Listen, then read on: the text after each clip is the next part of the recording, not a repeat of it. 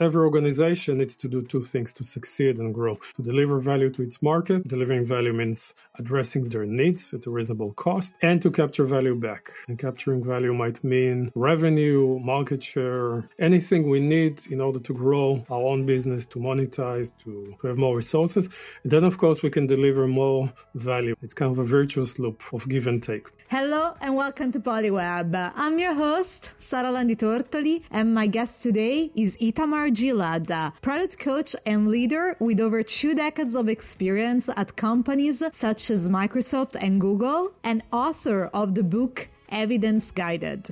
At Google, Itamar was part of the Gmail team, and he is the product manager behind the Gmail tabbed inbox, a feature used every day by millions of users. This is a really practical, hands-on, value-packed conversation. So I really hope that you will enjoy it as much as I did.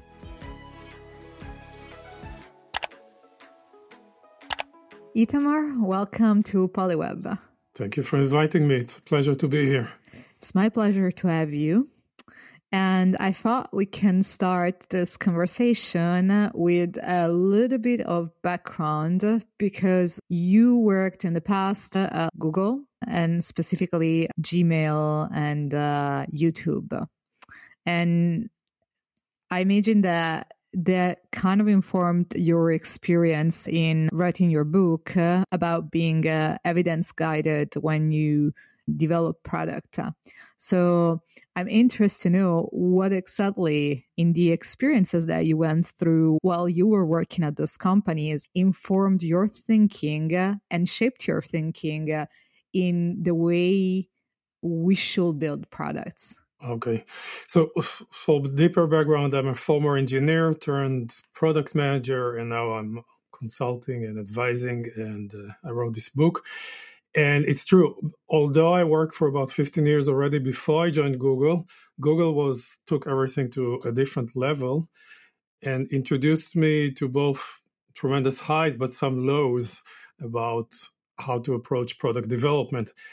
And I can describe both. Like one of the lows was that I was in a very small way contributing to Google Plus, which was this huge project that engulfed all of Google. It was an attempt to build a social network, and it failed catastrophically. It's like all the effort we put into it over years and years and years yielded very little, and the whole social network shut down, and a lot of users weren't super happy about the fact that we integrated Gmail with Google Plus and YouTube. If you want, I can go into the story. This is actually the first story I tell in my book.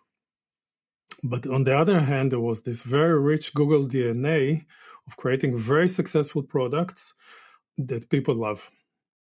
Products like Gmail, like YouTube, like Google Search, basically Maps, basically everything we all know. I know that for one, in my life, these applications feature very strongly.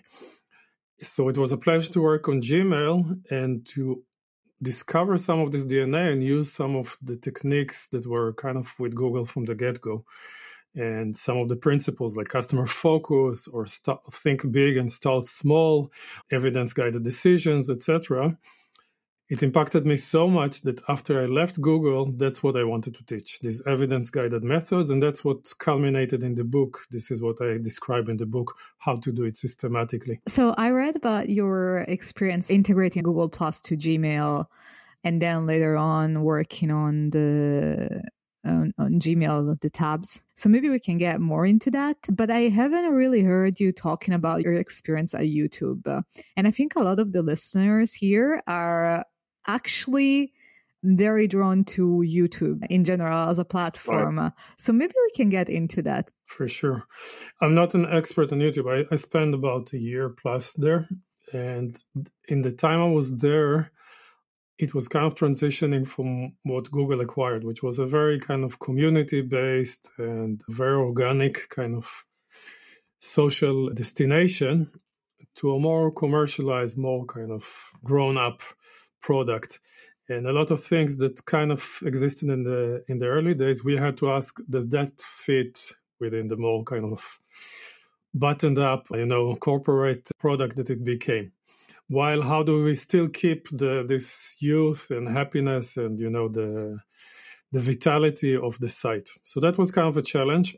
This was the time where a lot of the advertising formats were added, the skippable ads that became kind of industry standards. What I worked on was, I had two projects, but one of them was YouTube annotations, which today don't exist so much, but it was kind of an early attempt.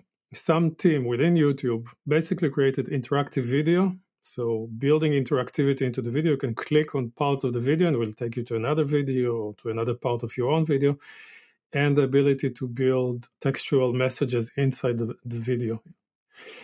And that was very interesting, and it created a lot of great use cases, but it was also abused in a big way. And the challenge for my team was to think, how do we keep it but tone it down and not allow it to be as wild and free as it used to be?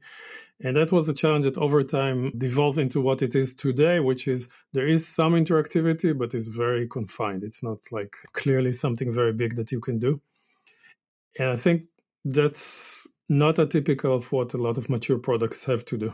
They kind of have to deal with their legacy and ask, what should we keep, what should we grow, and what should we actually sunset or tweak down because it doesn't work for us anymore.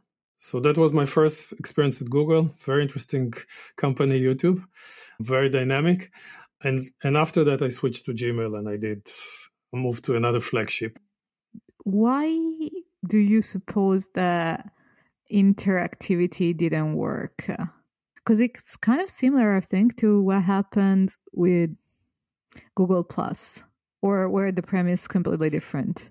It's kind of different in the sense that Google Plus was a big top-down corporate mandate, big idea. We must build this. We must integrate all of Google into this social network that looks a lot like Facebook, and we must make this a success. This is an idea that is too big to fail. Annotations and interactive video that was part of them came bottom up. This was one team, I think originally in Israel, then the project moved to Zurich, then it moved to America. They just came up with this idea, and at the time, the management was very open to ideas, to bottom-up ideas. So let's just launch it. Let's see what happens. And it was very open-ended. It was, here's these tools. We allow you to create whatever you want with that. So as I came in as a product manager, one of the first things I wanted to do was see how people are using this. Because inside the company, there was a very negative impression that annotations are just noise. Most of the time, they create just noise. And I created this whole full playlist of really good examples of how people are teaching music using this, or creating choose your own kind of story using this, and a lot of really beautiful examples. The challenge with some of these things is the assumption that if you build it, they will come doesn't always happen. When people need to invest a lot of effort into creating an interactive video, there needs to be a payback. And interactive video in general is a concept that existed for decades, but no one actually made it a success. YouTube is maybe the closest thing because it did get a lot of traction. Netflix did some experiments. If you remember, like a few years ago, there were a couple of interactive Netflix episodes. But it's an example of an idea that no one actually managed to succeed with. And I think that's what ultimately YouTube realized. This is nice, it's getting usage, but it's not creating enough value to keep inside the platform. I wonder, as a product manager who worked for such products, where you had some degree of freedom in deciding what to build. So aside from, I believe, the case of Google Plus that you mentioned was very much top-down, but you also were involved in a majorly successful initiative at Gmail that maybe we can get into it and you could explain for listeners.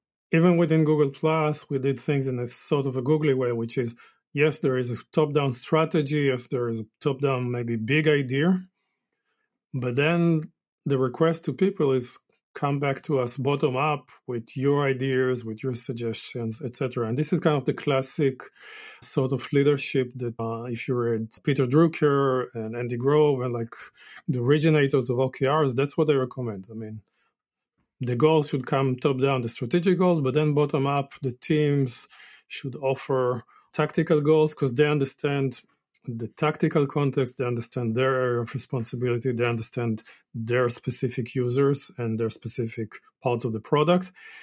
And the middle management is kind of negotiating in both ways. It's helping connect everything to the strategy. It's helping teams recognize what other teams are doing. It's helping the voice of the teams and even individuals reach to upper management. Very important role, very important. The director level of product management is and engineering and design are very important here. So that's how we operated across the board in all my experiences at Google, including Google+. What happened in Gmail, and this is the story of the tabbed inbox, is that kind of I came up with an idea where I looked at my inbox and I saw it was filled with stuff I didn't really want to read. It wasn't spam. It wasn't like someone just spamming me out of the blue. These were, social networks or transactions that I completed and the store sent me an invoice or promotions, but from companies and brands that I know. And sometimes I wanted to read these things, but mostly I didn't. And I was too lazy to clean up my inbox, so they just piled up and I was kind of annoyed with them. So I thought, let's do some automatic feature that just digests all of this. You see only your important mail, and then you see a little digest on the side that says, you also got 3 promotions and 5 notifications and these 2 transactional things and some social messages. Great. And then if you want, you can click on it and start diving into it.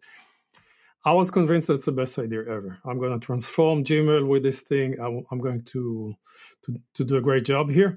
I came to my team, I came to my managers, and I said, I tried to push for it, to get funding, to start the project. And everyone was kind of meh about it. They say, first, do you know that users actually need this? Maybe you're special, but do you think that most users actually are in your situation? Second, we have quite a few other projects and features inside Gmail that are supposed to help with this problem, and most of them are not used. So why your feature? And actually, they were kind of pushing back and asking me to specify what is the goal, and then kind of explain why this is needed, actually. Why is this a high priority thing? So in order to do this, we started doing research, and that answers your question about how do you come up with ideas. I came up with ideas from my own experience, and that's one good way. But another good way is to observe the users, either qualitatively by actually observing them or interviewing them, or quantitatively by observing their behavior online, their data, whatever you collect. And we did both. We started with a quantitative analysis where one of the backend engineers just aggregated the actions of users and kind of tries to assess what the casual user, the non-business user, the not superpower user, how do they process their email? And we realized they don't. They just let all the email come in and accumulate in the inbox. They don't mark anything. Maybe they mark something as unread, but they don't use any of the features we offer them. And that was a surprise. We didn't realize it was like that. And then we brought in to the lab a bunch of people and started asking them to show us their inboxes, like casual users, what we call maybe the big inboxers, the passive users. And we found people with 50, 60, 100, 120,000 unread messages in the inbox, just a huge pile of unread messages. These people got a lot of social notifications. Back in the day, Facebook would send you a notification every time someone messaged you or anything, a lot of transactional. And they didn't deal with this very well. It was hard to find an important message. It was hard to get back to it. So doing these 2 types of research really validated the point that this is a major pain point. This is a major opportunity for us to step in. Now the question was whether it was my idea or another idea. And other people came up with other ideas that sounded just as valid. Not a digest, but let's train them how to use the existing features, or let's do something else. And we started testing these ideas in the lab. Again, sometimes with the same people. First we interview them and then we show them something. And one of the ideas really, really succeeded in this test, and that was the tabs. We organized the mail into categories. one we called primary, which was basically from friends and family and etc. Second was promotions, were notifications, and there were other ones, and social, and that really worked. They really loved it. And the way we did this is actually we didn't implement the feature at all. We just built a facade of Gmail that had the tabs.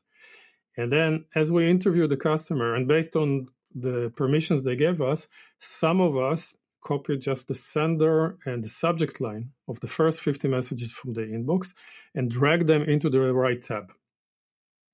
And then after the interview, the researcher would say, okay, I want to show you something, and then click here, please. And then they would see their own inbox organized into the tabs by category based on our own guesses. And we observed them, what the reaction was. And in the first test, it was really pivotal for us. 10 out of the 12 participants absolutely loved this thing. Their faces were just glowing with happiness. It was exactly what they needed. They just never knew that they can have it. And they could explain immediately why each message ended up there. They explained they could use it. It was very simple. And they wanted it. They wanted it right now. And that was great. The two other ones that we brought in actually knew how to use filters and labels and other stuff that Gmail offered. So they had things under control. So those people actually had a negative reaction to this. They said, I don't think this is a good idea. I don't think that's necessary. And interestingly, all my colleagues at Gmail and all the, the power users like you and me and all the tech press later had the same reaction. The same 15% of power users thought this was a stupid idea. I had to explain this to people time and again. This is not for you. This is designed for the more casual user. But the 85% absolutely loved it. So from there on, it was a process of discovery. This was the first step, what I call a validation step. Actually, the initial research steps were the first ones, and then that was the first one. They gave us a lot more confidence to build a bigger idea, but we kept testing, and we kept iterating on the design, and we kept growing the team and the scope until it became a very big feature that engulfed all of Gmail, including the two mobile clients, and really changed the product. And today, when users enter Gmail, the first thing they see is this default inbox that is organized by category. So those are billions of active users that are experiencing this. And we collected a lot of data that proves that they're actually gaining a lot of value from it. Yeah, I personally love it. Great. Yeah. I don't use labels anymore, for example, like rarely, just for certain things. The only thing is, newsletter tend to go to the wrong inbox, but it's okay. That's correct. Yeah, that's. I had the same problem. It's hard to differentiate between a newsletter and a promotion. They have the same structure. The machine learning model sometimes gets confused between them. So that's definitely something to improve. I wonder how, when we build product, can we be evidence guided, or rather develop a system that allow us to evaluate for every single goal that we need to achieve or intuition that we have, what it's worth to build or not? Yeah, that's the billion-dollar question.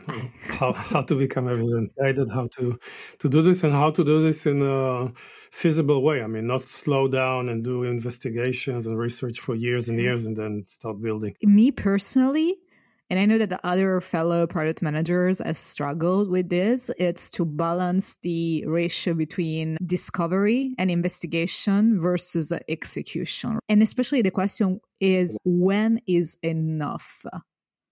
When do I have enough evidence to feel that I'm confident? I heard you say before, for example, that you did user testing and observed like actual user interacting with the tabs with 12 people, right?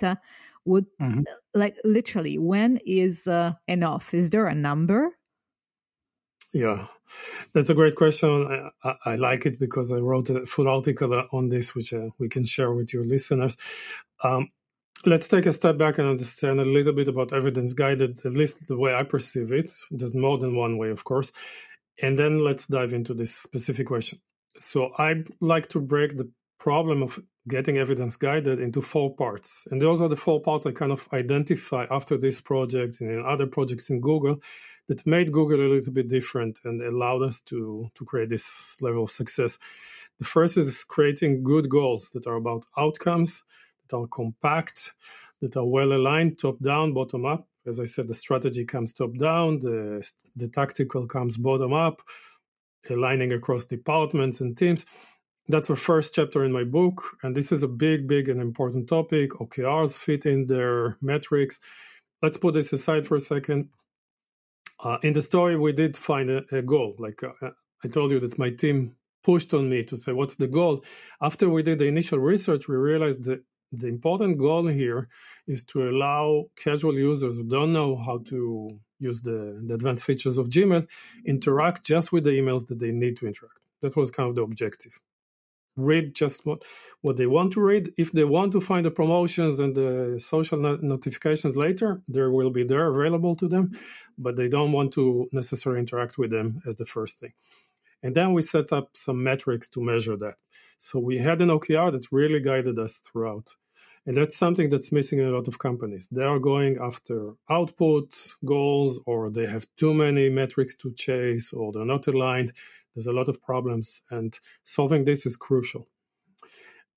If we get to the point where every team, every product team, and for me a product team is typically 10 engineers plus designer plus PM, maybe a data scientist, have a bunch of clear goals, typically not more than 3 key results or 4 key results with metrics, then the question is which ideas are going to lead us there? And that's what I call ideation and evaluation. You collect ideas for research, through customer suggestions, from the team, from stakeholders. Ideas come from everywhere, but then you need to find a consistent way to evaluate them and decide these are the ones we're going to park right now, and these are the ones we're going to test first. That's what we call prioritization in the industry. But it's very important to understand prioritization is about what are we going to test first, not what are we going to build completely now and launch. And once you do this, you switch to validation. Those ideas you decided to test, those are the ones that you think will move you towards your goals. You need to validate, and there are a bunch of validation techniques that I cover in the book. This is the steps layer of my GIST model: goals, ideas, steps, and tasks, the 4 parts. And there in the steps, you need to do a bunch of things. You need to identify the assumptions in your idea, devise a validation method to test it. So let's take again the same example. There was an assumption that casual users in Gmail don't know how to manage their email, and it causes them pain. So we first did data analysis, and it did confirm that a lot of users actually are in this situation, but we didn't know how much pain they had. Then we interviewed them, and we saw they were, at least those that we picked, were in tremendous pain. It was a really big problem, and the two together gave us some level of confidence to say there's definitely a problem that's worth fixing here. The next steps were about testing the usability of various ideas, and one of them gave us even higher confidence about the idea that we were considering, which was the tabs and the categorization of the email. And in some companies, you would stop there and say, okay, usability test done. From now on, let's build it. That's a very common pattern. But I would argue that that's very risky. Definitely at the level of Gmail, which is a very mission-critical product, but even in a more regular product, a feature that is that expensive and that transformational for the user experience is definitely something you want to validate more. So you probably don't want to stop there. However, if this was a smaller feature or less risky, you might stop at that and say, good enough, let's build it and launch it. It only takes us a few weeks. We launch it, we monitor the results. If it doesn't seem good, we might revisit it, okay, and iterate. So there's an art to knowing when is the right time to stop. How much confidence do you need to build in order to say good enough? One tool that I offer is called the confidence meter that kind of evaluates what kind of evidence you collected, and it spits out a number between 0 and 10, where 0 is like you have almost no confidence that this is going to work, That's usually based on opinions. Or it can go up a little bit higher if you run it by experts and by your stakeholders, etc. That gives you maybe 0.1 out of 10. That's still opinions, just of more people. Then you do data analysis or some research that gives you a little bit more confidence.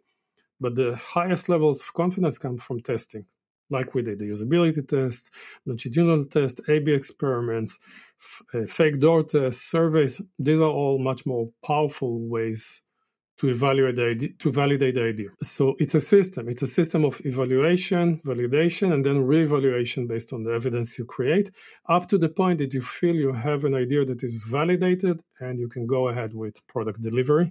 And from there on, it's more like the classic project management and development that you're used to. Okay.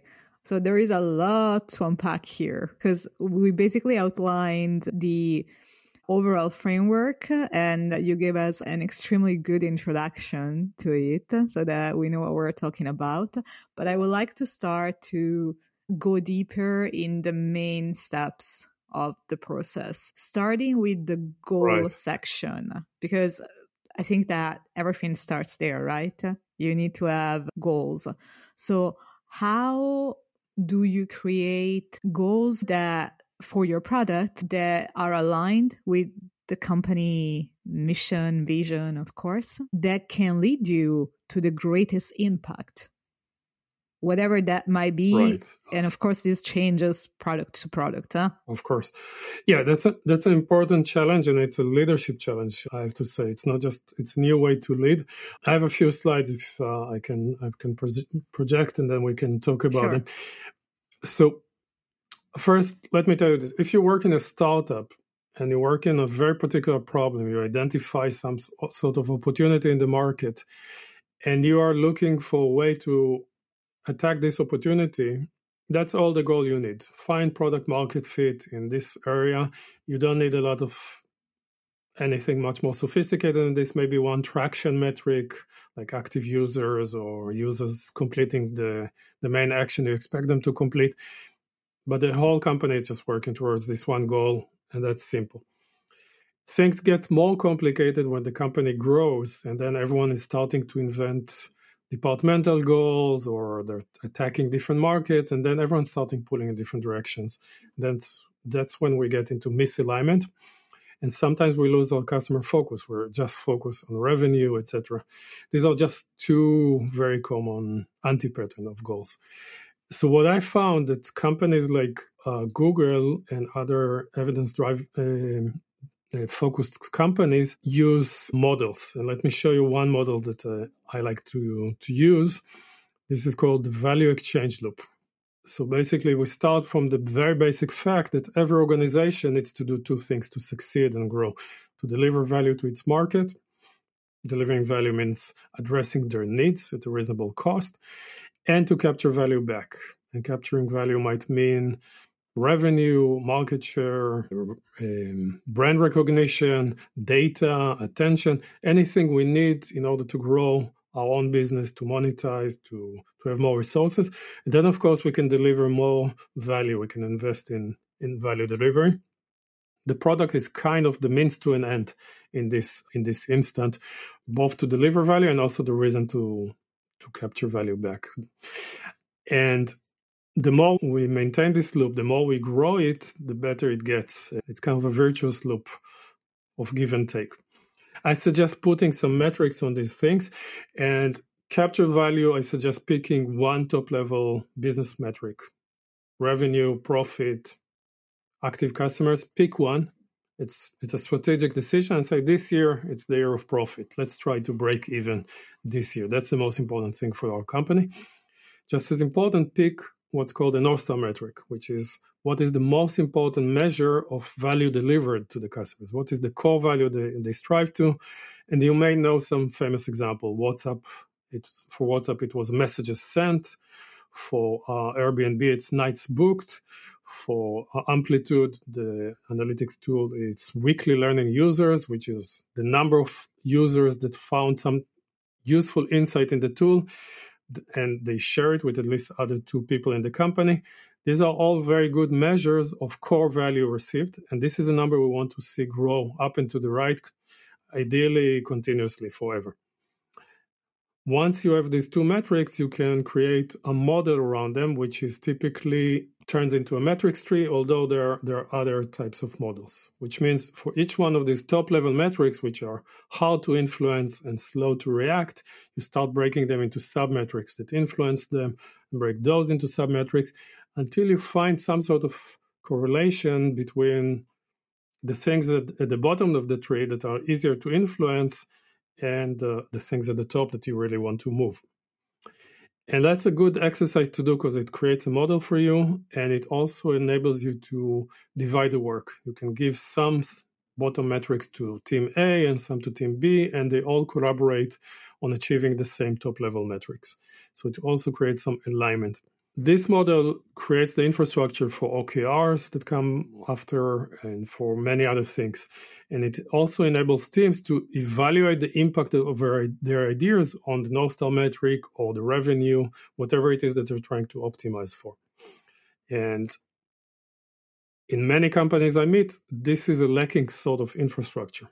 And they're kind of in the dark trying to guess what is most important right now.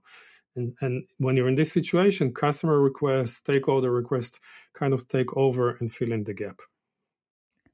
Okay, this is absolutely wonderful. And I can see that if you really apply this, even at a bigger organization, the entire organization actually is aligned and move in the same direction.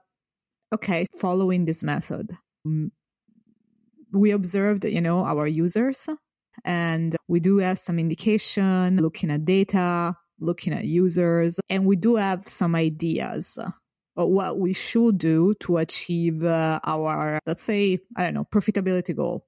How do we go about prioritizing those ideas before, of course, we go to validation? Right. So there are many prioritization techniques. And sometimes, again, if you're a small startup, the opinions, your opinion and the opinion of the founders, etc., sometimes it's good enough. You don't have that many ideas. You just need to pick where to start first testing. So sometimes consensus is enough, or expert opinion. But again, as you grow bigger and the ideas start flowing from everywhere and the more pressure to deliver revenue results, etc., the choice of ideas become quite hard. And one of the ways I suggest tackling this is with something like ICE, Impact, Confidence, and Ease, which is a method invented by Sean Ellis, a growth guru, originally to prioritize experiments. But I found it very useful also for product evaluation. If you're not familiar with ICE, I'll explain very briefly. For each idea, you're trying to kind of guesstimate three numbers. What's the impact on the key goal? And here we are connecting this to having clear and concise goals. What's the ease, which is kind of the opposite of effort. If something takes you a couple of weeks to build, it's very easy. You'll give it a 10. Something takes you 3 person months to build, probably not very easy. Maybe you'll give it a 4. You need to adjust the scale to your velocity and what you're capable of doing, of course. With impact, a 10 is like the biggest idea, the most impactful idea you can imagine for this particular goal, while 0, 1 is almost no impact. Unfortunately, most ideas actually fall into the 0 to 1 range. There's some research to show this. And theoretically, that's all the evaluation you need to do. You need to come up with these numbers. And I will tell you that there are different techniques that I teach to improve the guesses, especially on impact, which is a really hard thing to guess. But these are still guesses.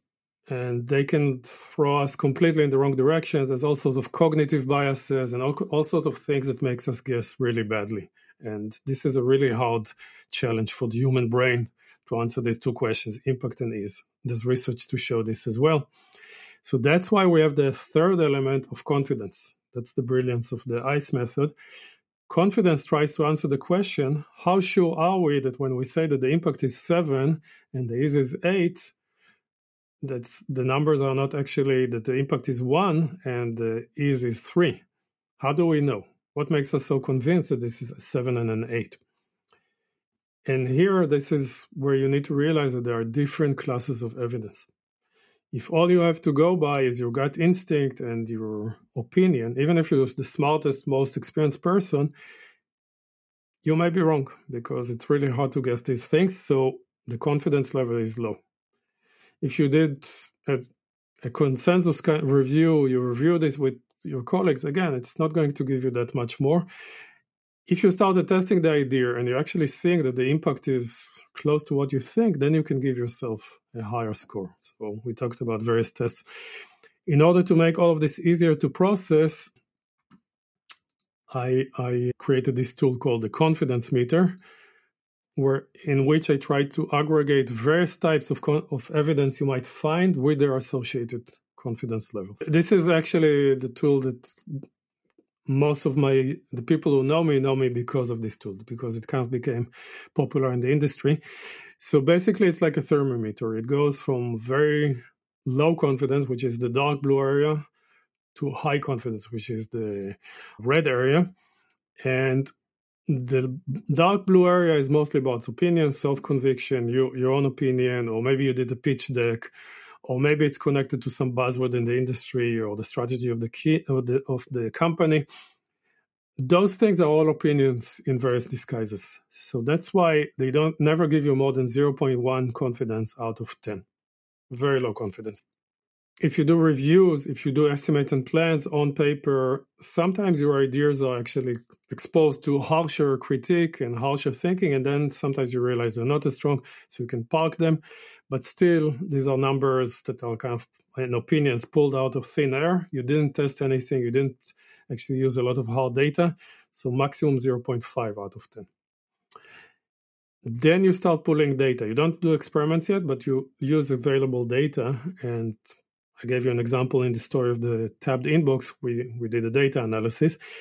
And this data can be anecdotal. So maybe a couple of customers ask for this feature, or maybe one competitor has it. This is a little bit of outside proof that someone else thinks that your idea is good, but it can be extremely misleading. It can really send you in the wrong direction and turn out to be not reliable as a predictor. Unfortunately, in a lot of companies, if they think that the idea is good, opinions, and if the leading competitor has this feature, the validation is done. The idea is good, let's just build and launch it. And that's a disastrous way to build products. The data can come in what I call market data, which is larger data sets that come from data analysis, from surveys, from interviews, from deep competitive analysis, and that gives you a little bit more confidence. But we're still in the medium-low confidence, so no more than 1 to 3. To really go higher than that, you need to test it. You need to build versions of the product, initially without code, later with code, put them in front of users, and measure the results. And that really provides you with much stronger evidence, and it helps you improve the product, because even good ideas need improvement. And that really guides you towards the right product to build. This is absolutely wonderful. And I wonder how the confidence level differs in companies in various stages, especially in startups. Because you mentioned before that, okay, if you're in a startup, all you have to care about at the beginning is product market fit. That's what you need to focus on.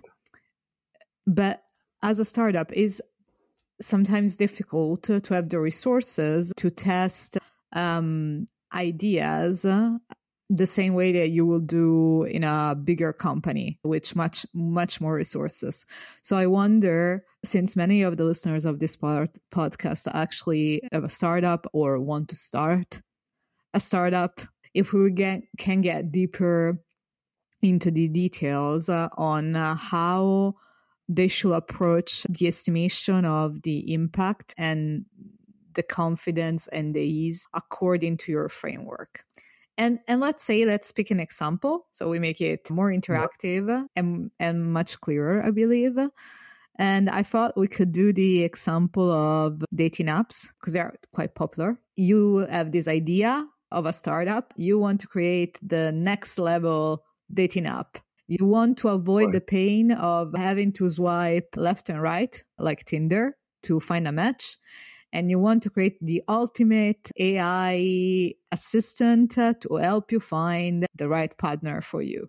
Let's say that this is the intuition where you start. So how would you go about, in such an example,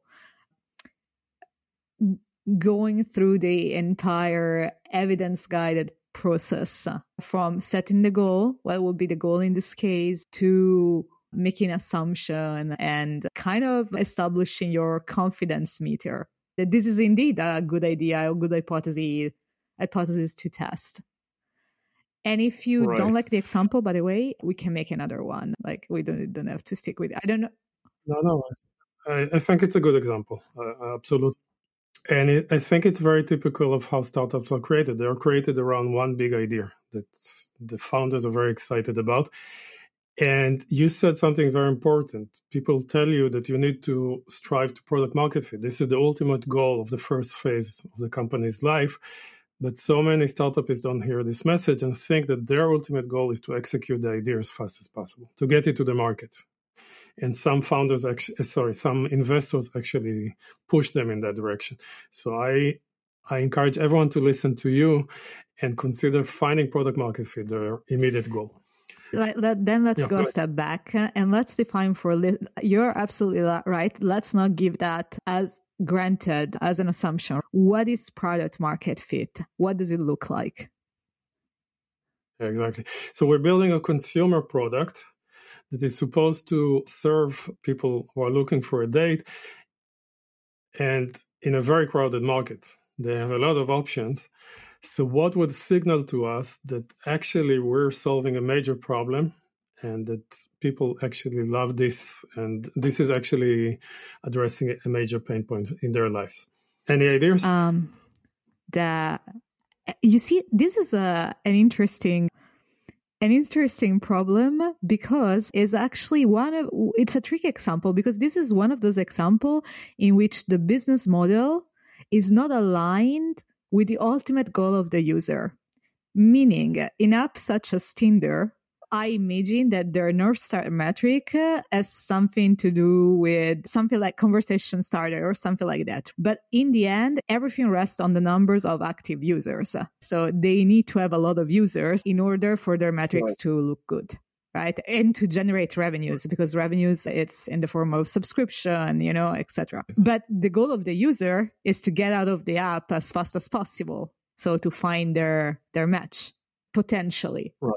So I think this is kind of tricky here to find a product market fit. Let's say that what it looks like ideally is that your user get out of the app as fast as possible because they found the right match. But this is kind of damaging also your app. So it's a tricky it's a tricky business, actually.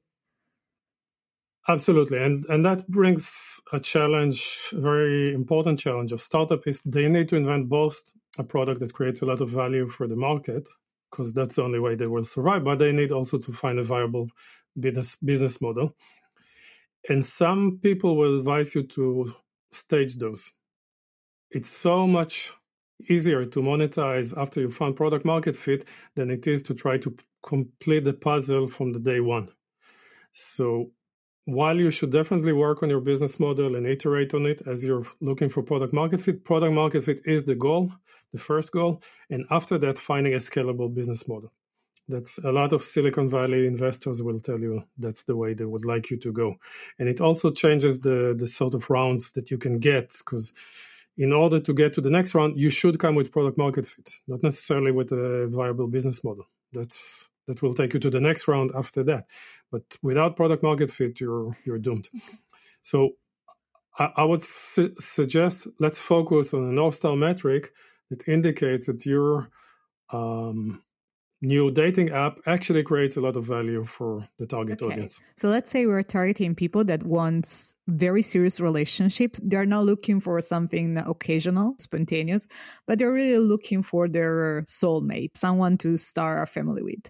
So for which maybe the Tinder or Bumble work less well. So we would ideally, our ideal North Star metric is basically the number of serious couples we create. That's really the core value they're coming for.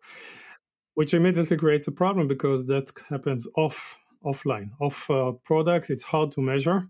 We could try to do it through different ways. Like we could come as close in the pipeline as we can and find indications that they are actually going to meet.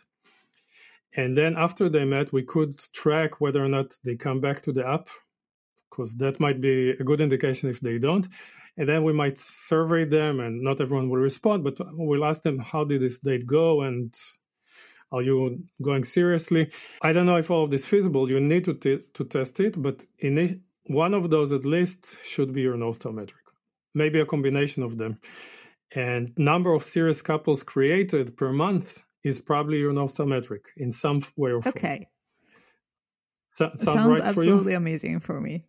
Okay, so let's say we have that, and that's our goal that indicates our product market fit. So you need to set a target. You should say, if we reach a certain percentage of our customers are turning into serious, the conversion rate or the number of serious partners we're creating, serious partnerships we're creating, reaches a certain threshold, we hit product market fit. We're ready to switch into business and thinking how to monetize this and scale it. Okay, so let's say that I have no idea regarding the benchmarks, so I didn't do the research here. But let's say that if 30% of the users that use the app find their ideal match on the first date, so like on the first day that they meet this person, then we have a good algorithm to start building on. Fantastic. I don't know, this sounds optimistic to me, but I mean, like, let's see, right? maybe it's a lot. Yeah, you need to iterate on it. And by the way, sometimes you don't know how you create value, so you just measure active users. Initially, that's the default for most consumer apps, at least. And then gradually you grow up to, and you make it more specific as you understand exactly how you create value for them. But we have a target. We have one metric to aim for, which is beautiful. You can align your entire startup around growing this number. That's our target. Hitting that target within a time box of a few months, so we can go and have our next round with something very concrete. Now the question is, how do we get there? And again, those very ambitious, very optimistic startupists will just say, let's build the whole thing and launch it as soon as possible. And then we'll blow their minds up. And that's the absolutely worst way, because you will burn through your cash and fizzle out. Another alternative, and I'll show another slide, is to start validating it through steps. And steps are just activities or mini projects that help us learn something more of the idea and evaluate it better. Remember the ICE, impact, confidence, it is. So you can start, and I like to break them into 5 buckets: assessment, fact-finding, tests, experiments, and release. So let me give you a few examples from each with our idea. So you come up with your idea. The idea is to do AI matching. Was that correct? AI matching, like basically like a dating agency, but instead of like an agency with real people using an AI. Let's say that's the idea. Okay. This idea is very general and can break into various implementations, but let's start with that. So would that contribute to the goal? This is goals alignment. Yeah, probably. If we do it, we will create more steady couples. Business modeling, let's put this aside. First, ICE analysis. We're just thinking, how much is this going to contribute to our goal of creating? How much effort we will go into it? That's the is. And how much do we know already? And then you need to ask yourself, what evidence is there that AI will create steady couples? But should you do this with problems or with solutions? Like, should you separate the two? Like, let's say that you assume that people that are looking for long-term relationship experience certain types of problems with current solutions. Right. And then you have ideas of how you can solve it. So like what the feature could look like in the product. How should you go about validating the problems versus validating the solutions? Is like in the same step, or like should you do it separately? You know what I mean? So the problem space, or the opportunities, as you like to call them sometimes, or maybe most correctly, the underserved needs, is either something you already know because you did this research, or it's something you need to go out and do the Okay. research and map out. You started with an idea. The idea has an underlying assumption that there is a pain right now with existing customers of Bumble and Tinder, etc. Maybe anecdotally, you have evidence that that's true because you experienced it yourself, and some of your friends said, "Yeah, it's crap."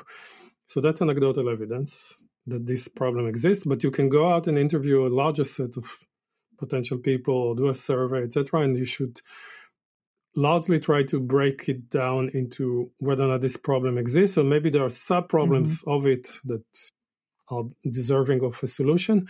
And yeah, I agree. Then it's the time to start thinking about ideas. But sometimes you know enough, you come from this field, you already feel you know enough that you start from the idea, and that's also okay. Sometimes things like AI create an opportunity in their own right. You know that there are solutions, but you think you can create a better solution because of AI. So sometimes you go technology research first, idea, and then validation. Sometimes you start customer first, sometimes market first. You found an opportunity with a new partner, and then you go back and build an idea. So it can go in many different ways. Okay, let's say we did the research. We know a little bit of our users. So some first steps, you can do ICE analysis, you can do assumption mapping to ask yourself, what are the assumptions hitting in this idea? One assumption is that AI will actually create very good matching, etc. That's assessment. Fact finding is going out and doing some deeper analysis of this idea using surveys, competitive analysis, field research, user interviews, etc. This is different from the research we did before. This is about validating your specific idea. Okay, that's solution validation versus problem validation.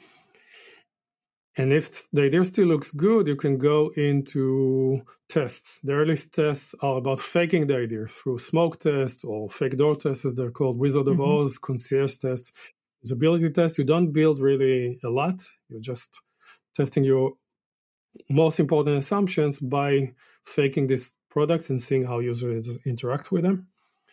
And then if it still goes good, you can start doing early adopters or longitudinal user studies or alphas or fish.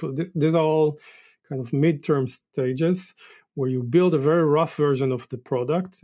It uses code, but there's a lot of shortcuts. Maybe some things are done manually, maybe not all the scenarios are covered, maybe it's not fully fleshed out, but it's enough to give what you consider the core value, and you give it to users to use.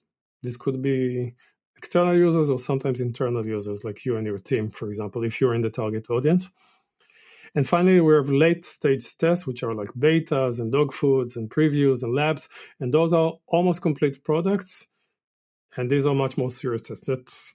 Here we actually almost build the entire thing. There's an even more rigorous form of tests, which I call experiments, because that's how data scientists think of them. And that's A/B experiments, ABN experiments. Those require a lot of data. So as a startupist, probably you will not use any of these. So going back to, and finally, the release itself can be an experiment. So going back to the example, if you want, I will do an ICE analysis first. I will do assumption mapping. And I will take the key assumptions and try to validate them through data analysis if we have access to data, or through competitive analysis, seeing how many of our competitors are doing AI, what are they doing exactly, how does it seem to be working. I will try it myself to see how much I love the experience or hate it. And that will give you a little bit more confidence about your idea and also for better assessment of what it will include. Then an interesting way, how do we simulate this? So a lot of times with AI, I will do a Wizard of Oz. So you will bring some potential customers into the lab, and you will fake the AI by putting a teammate behind the scenes, and that will kind of put you in the right place. After you did, say, Wizard of Oz, you see that people really react very positively with the new experience, like we experience in Gmail with the tabs. You might think of doing an alpha or like an early adopter group, where basically those are people that are willing to start using it. But then you'll run into the challenge that you need a lot of users to actually be on. So it's a question of how to simulate the value while you still don't have the product. So here probably the best thing would be to create a rudimentary version of the product and then try to onboard enough people from a specific area and try to get them to use it and give you feedback. There may be other ways to kind of onboard people from, or maybe you go to, I don't know, a forum for singles or something else. There's different ways to market this and say, this is free right now. We just want your feedback, give it a go, tell us what's going on. Most of them will churn out almost immediately, but at least you will learn and gradually you'll see who does this resonate with, what's going on. And slowly but surely you may find a product that does fit the market and then does get more people to retain. And then you can start doing this later tests, like you can build a more final version of it. You can do an A/B experiment, and then you can start launching and iterating over it. This is incredible. I wonder, as a product manager or as a founder, how can you choose among the various type of testing which one is the best one to give you validation? Because there are a lot, like some I never heard of, like fish food I never heard of, for example. So again, this is all explained in my book, in my ebook, but fish food is a very googly name. It's like the team itself is starting to use it. Okay. So working it. And this is not for a startup. This is a larger organization. Like for example, Gmail, every time we created a new Gmail feature, the first people to actually test it were us on our own inboxes. And then this way, and then you can grow it into a dog food, which is a company-wide test. Okay, cool. Okay, I have one last question because we talk a lot about digital software products, but we have not talked about how could you implement this method for physical products. So products that are not software based, right? For which validating can be much more challenging. So how would you go about that? I would say this. First off, with every category of product that I meet, whether it's internal platforms and services teams, B2B, even some B2C, someone might come and say, great idea, thank you, but that's probably for these other people, not for us. We're special. For us, it simply doesn't work. And that's completely not true. That's just an excuse to cop out of actually doing the hard work. You can definitely use product discovery on hardware products. It's slower, absolutely. It requires more effort than with a software product, but it's definitely doable. To begin with, a lot of hardware products or physical products are actually software products that are running on non-standard hardware. And we need to recognize this. If you have an IoT device or something that allows you to update the software, you can run software experiments with this thing. You can update it and give your customers a chance to try something else. And so the difference between hardware and software is actually shrinking over time. Let's imagine you're doing something completely hardware, completely offline. Let me give you an example from that Eric Ries gave in one of his books. Eric Ries is the founder of Lean Startup, if you're not familiar with him. He advised General Electric or General Motors, I'm not sure which of the two, and they put him on the most difficult project possible. There was this team that was trying to develop a new type of diesel generator, and this is like a room-sized device, and the project was planned to run 5 years. 5 years non-stop, just designing and building the thing, no tests whatsoever, and then going to the market and seeing if actually there's demand. They already did the market research before, and now it was the execution. And they said, okay, Mr. Lean Startup, how can you help us with this extreme case? And he pressed on them to try to find out in a shorter period than 5 years whether or not the market is really interested in this thing. And initially it seemed impossible until someone said, there's this other generator that already exists that has a lot of the similar characteristics. It's not diesel, it's petrol.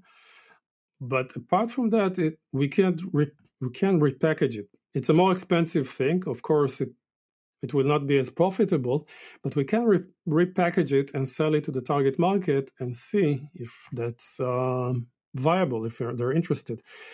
And that project took only 6 months, if I recall correctly. Instead of 5 years, 6 months. Here they are with this MVP in 6 months in the market.